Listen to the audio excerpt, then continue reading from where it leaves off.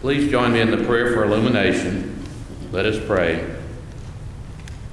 God, the more we know you, the more it is that joy dances in our souls. So as we open the pages of our family's history, show yourself in its words. Whisper your love in our ears. Draw us into the embrace of your arms. Let our hearts beat a little faster as we hear the sound of your voice so near. Amen. Scripture reading this morning comes from the book of Mark, chapter 10, verses 17-31, entitled The Rich Man. As Jesus continued down the road, a man ran up, knelt before him, and asked, "Good teacher, what must I do to obtain eternal life?" Jesus replied, "Why do you call me good? No one is good except the one God. You know the commandments.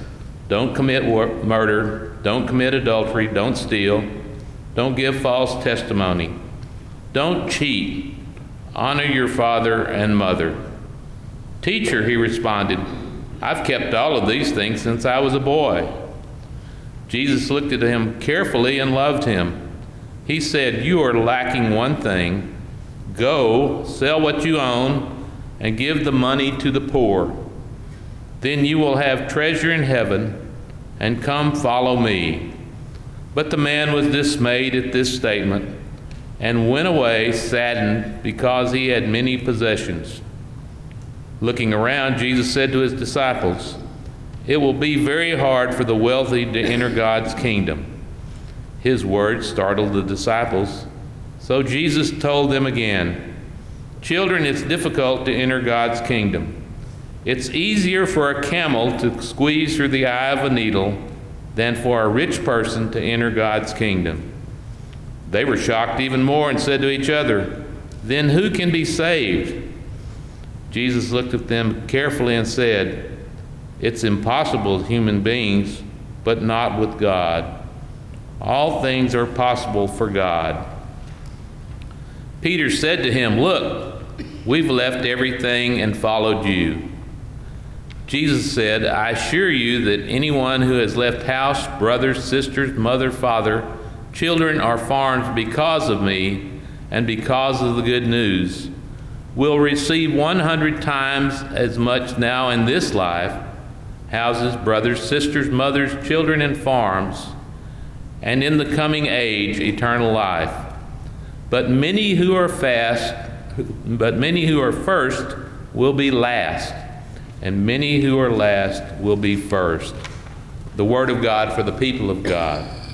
Praise be to God. So talking about tithing today, which I know is a powerful crowd pleaser. Throughout my ministry, anytime I needed to pump up my attendance, I would always let people know that I was going to preach on tithing. But because people just come and bust through the doors when you talk about giving money. But let's be honest, when we start thinking about developing habits for a home-run faith, it's really not about the amount of money that we give. It's really about us figuring out how best to order our priorities. So thinking about baseball, because, oh my goodness, I have been reading more about baseball than I ever have in my whole life.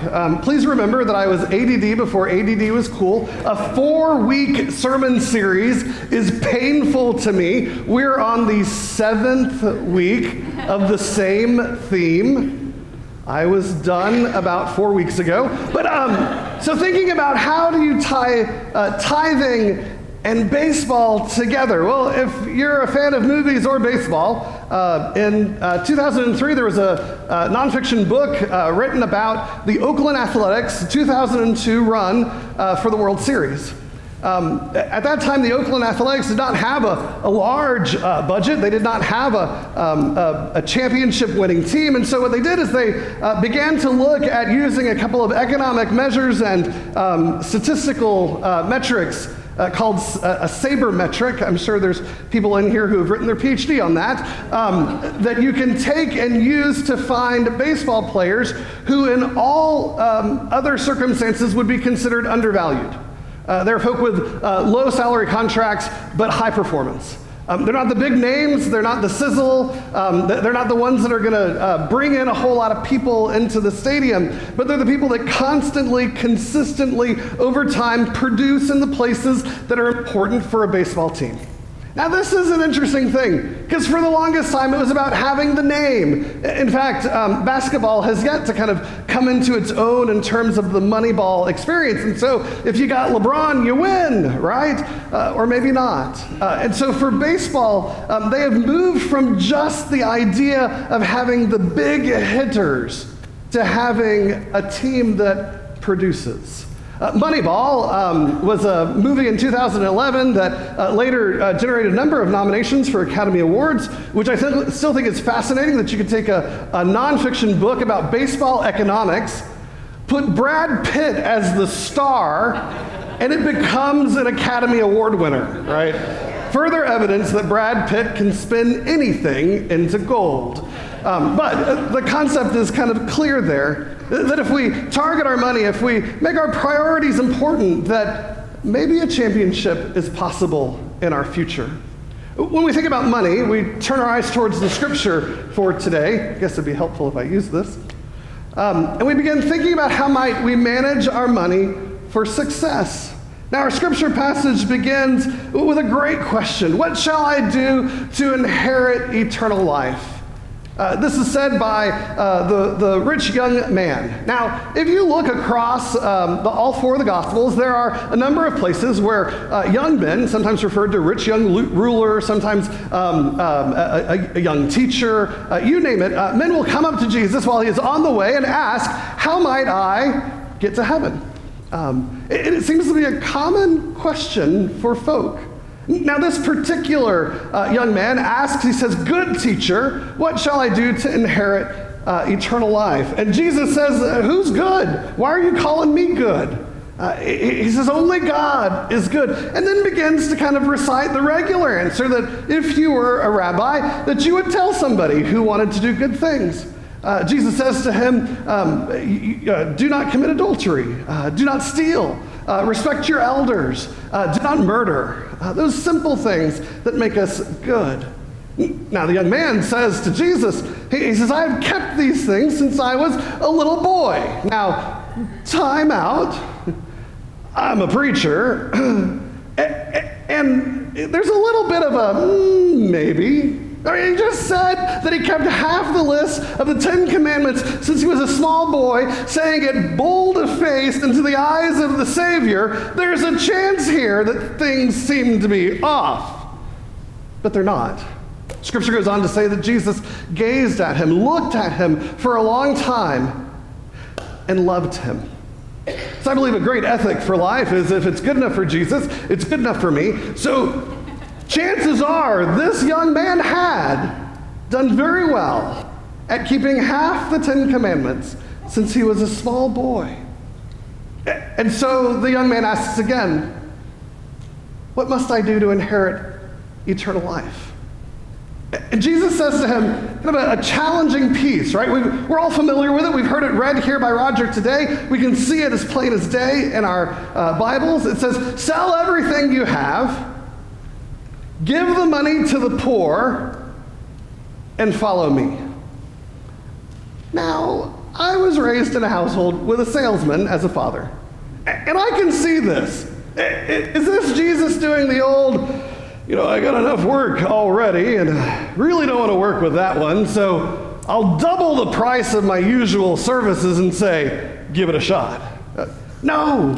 In fact, what Jesus is saying here is not a challenge to exclude the man, because we do know that he had so many possessions that he went away sad. But let's look a little bit at our Hebrew Bible and at the 10 Commandments. When we look at the 10 Commandments, okay, slides. So this is the part that we would call the human-to-human relationships. Right? These are things that in the 10 Commandments you choose to do in such a way so that you honor and treat ethically your brother and sister. But what we find in the 10 Commandments is two complete sets. One set that's about human-to-human relationships, and the other one which is about human-to-divine relationships.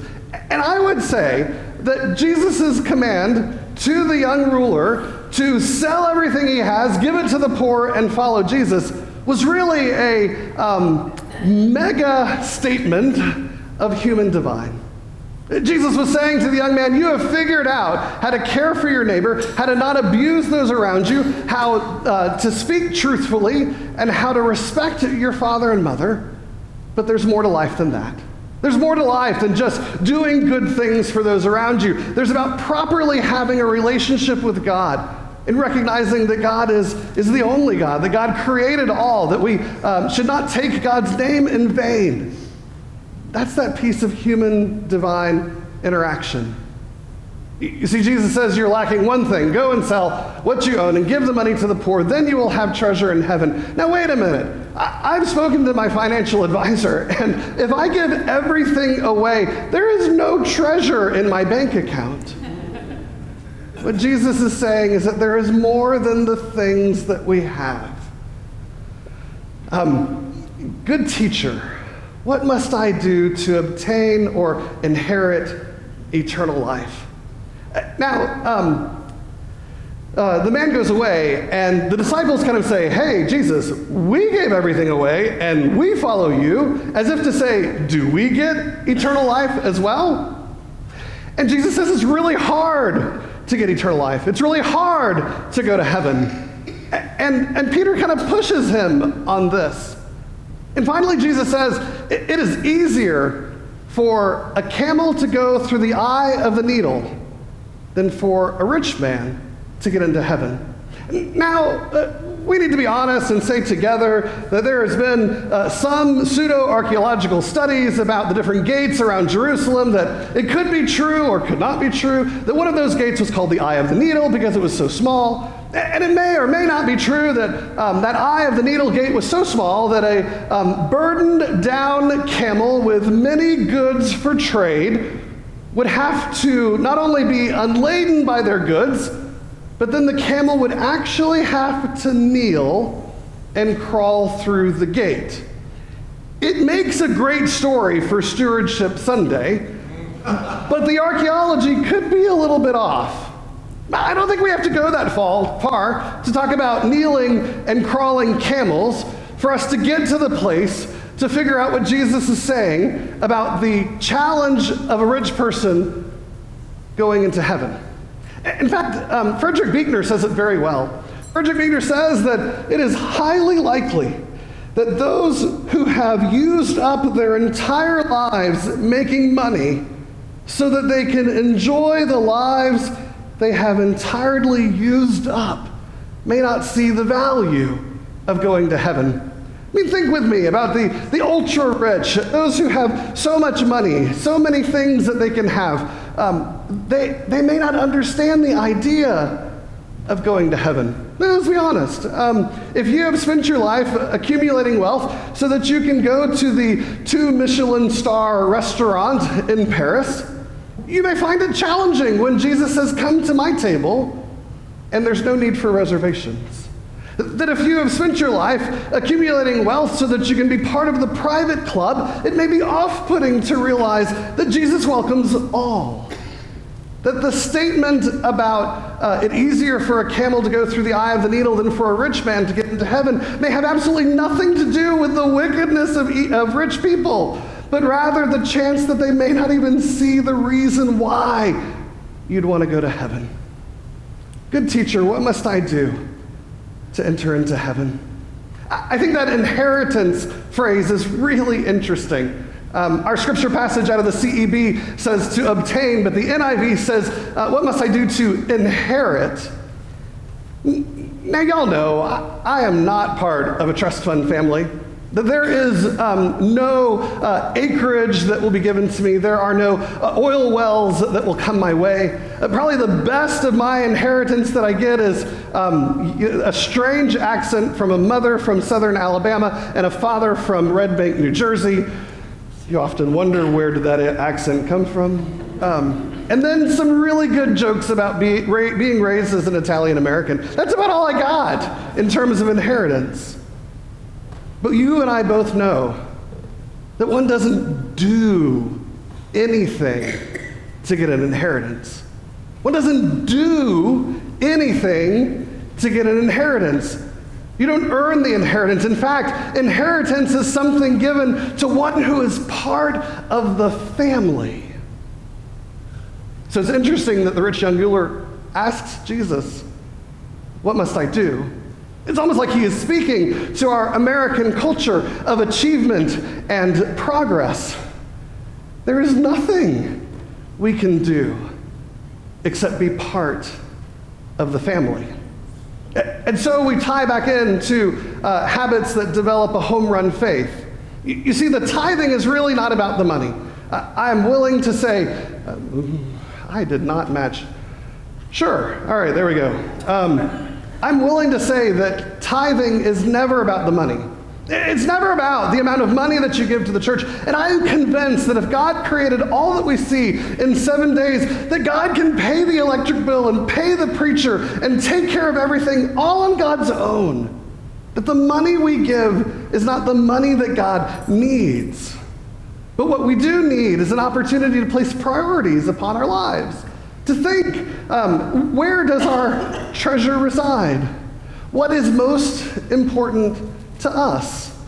Are we the kind of people who want to accumulate as many things as we can, but miss out on recognizing who really is in charge of the world around us? I want to be honest that in adding tithing to a habit that creates a home run faith was a little bit of a risk. I mean, the public opinion polls, when you look at people outside the church, how they view people inside the church, is they think it's all about the money. You've got hallelujah hankies and TV preachers and all those things that can make for holy life. That just in engaging the issue, we risk looking to others like we're all about the money. But I think tithing is an important piece. In a world of privilege and in a world of affluence, asking ourselves how we should spend our money and where our money came from can begin to establish for us what it means to have priorities. I really got a kick out of General Douglas MacArthur. I was reading, looking for a story of inheritance that would be appropriate for today's sermon. And everyone knows General Douglas MacArthur. This is a name in America that you don't have to explain. I mean, I like the corncob pipe, but hey, Douglas MacArthur was known for being a commanding general and winning wars. But what's interesting is when you read from his autobiography, he writes about his legacy and what he hopes to be remembered for. He says, "By profession, I am a soldier and take pride in that fact. But I'm prouder, infinitely prouder, to be a father. A soldier destroys in order to build.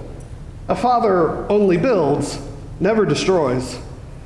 The one has the potentialities of death, the other embodies creation of life. And while the hordes of death are mighty, the battalions of life are mightier still. It is my hope," his own words, "that my son, when I am gone, will remember me, not from the battle, but from the home, in the daily prayer, our simple daily prayer that began, 'Our Father, who art in heaven.'" What a powerful statement of inheritance. What a powerful statement of priorities.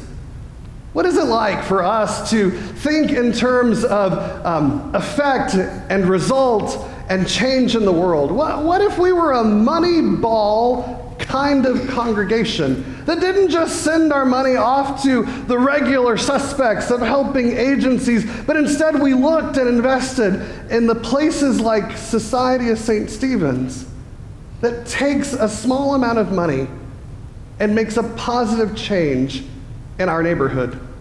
Society of St. Stephen's helps those who don't have the rent or the utilities paid or food for what's going on. They are those who stand in the gap between those who have and those who have not. Moneyball approach to ministry might be a powerful piece to take undervalued helping organizations and find a place to invest. Friends, tithing is a habit that helps move us towards the heart of God. Not because the preacher needs to be paid more money, not because we need a better country club to worship God in, but tithing is really about an opportunity to discern our priorities, to figure out where all that we have came from, and to return in gratitude a portion of what we've been gifted with to make a difference in the world around us for the kingdom. I wonder what our legacy is. What's your inheritance to give? What is the change that will come? In the name of the Father, the Son, and the Holy Spirit, amen.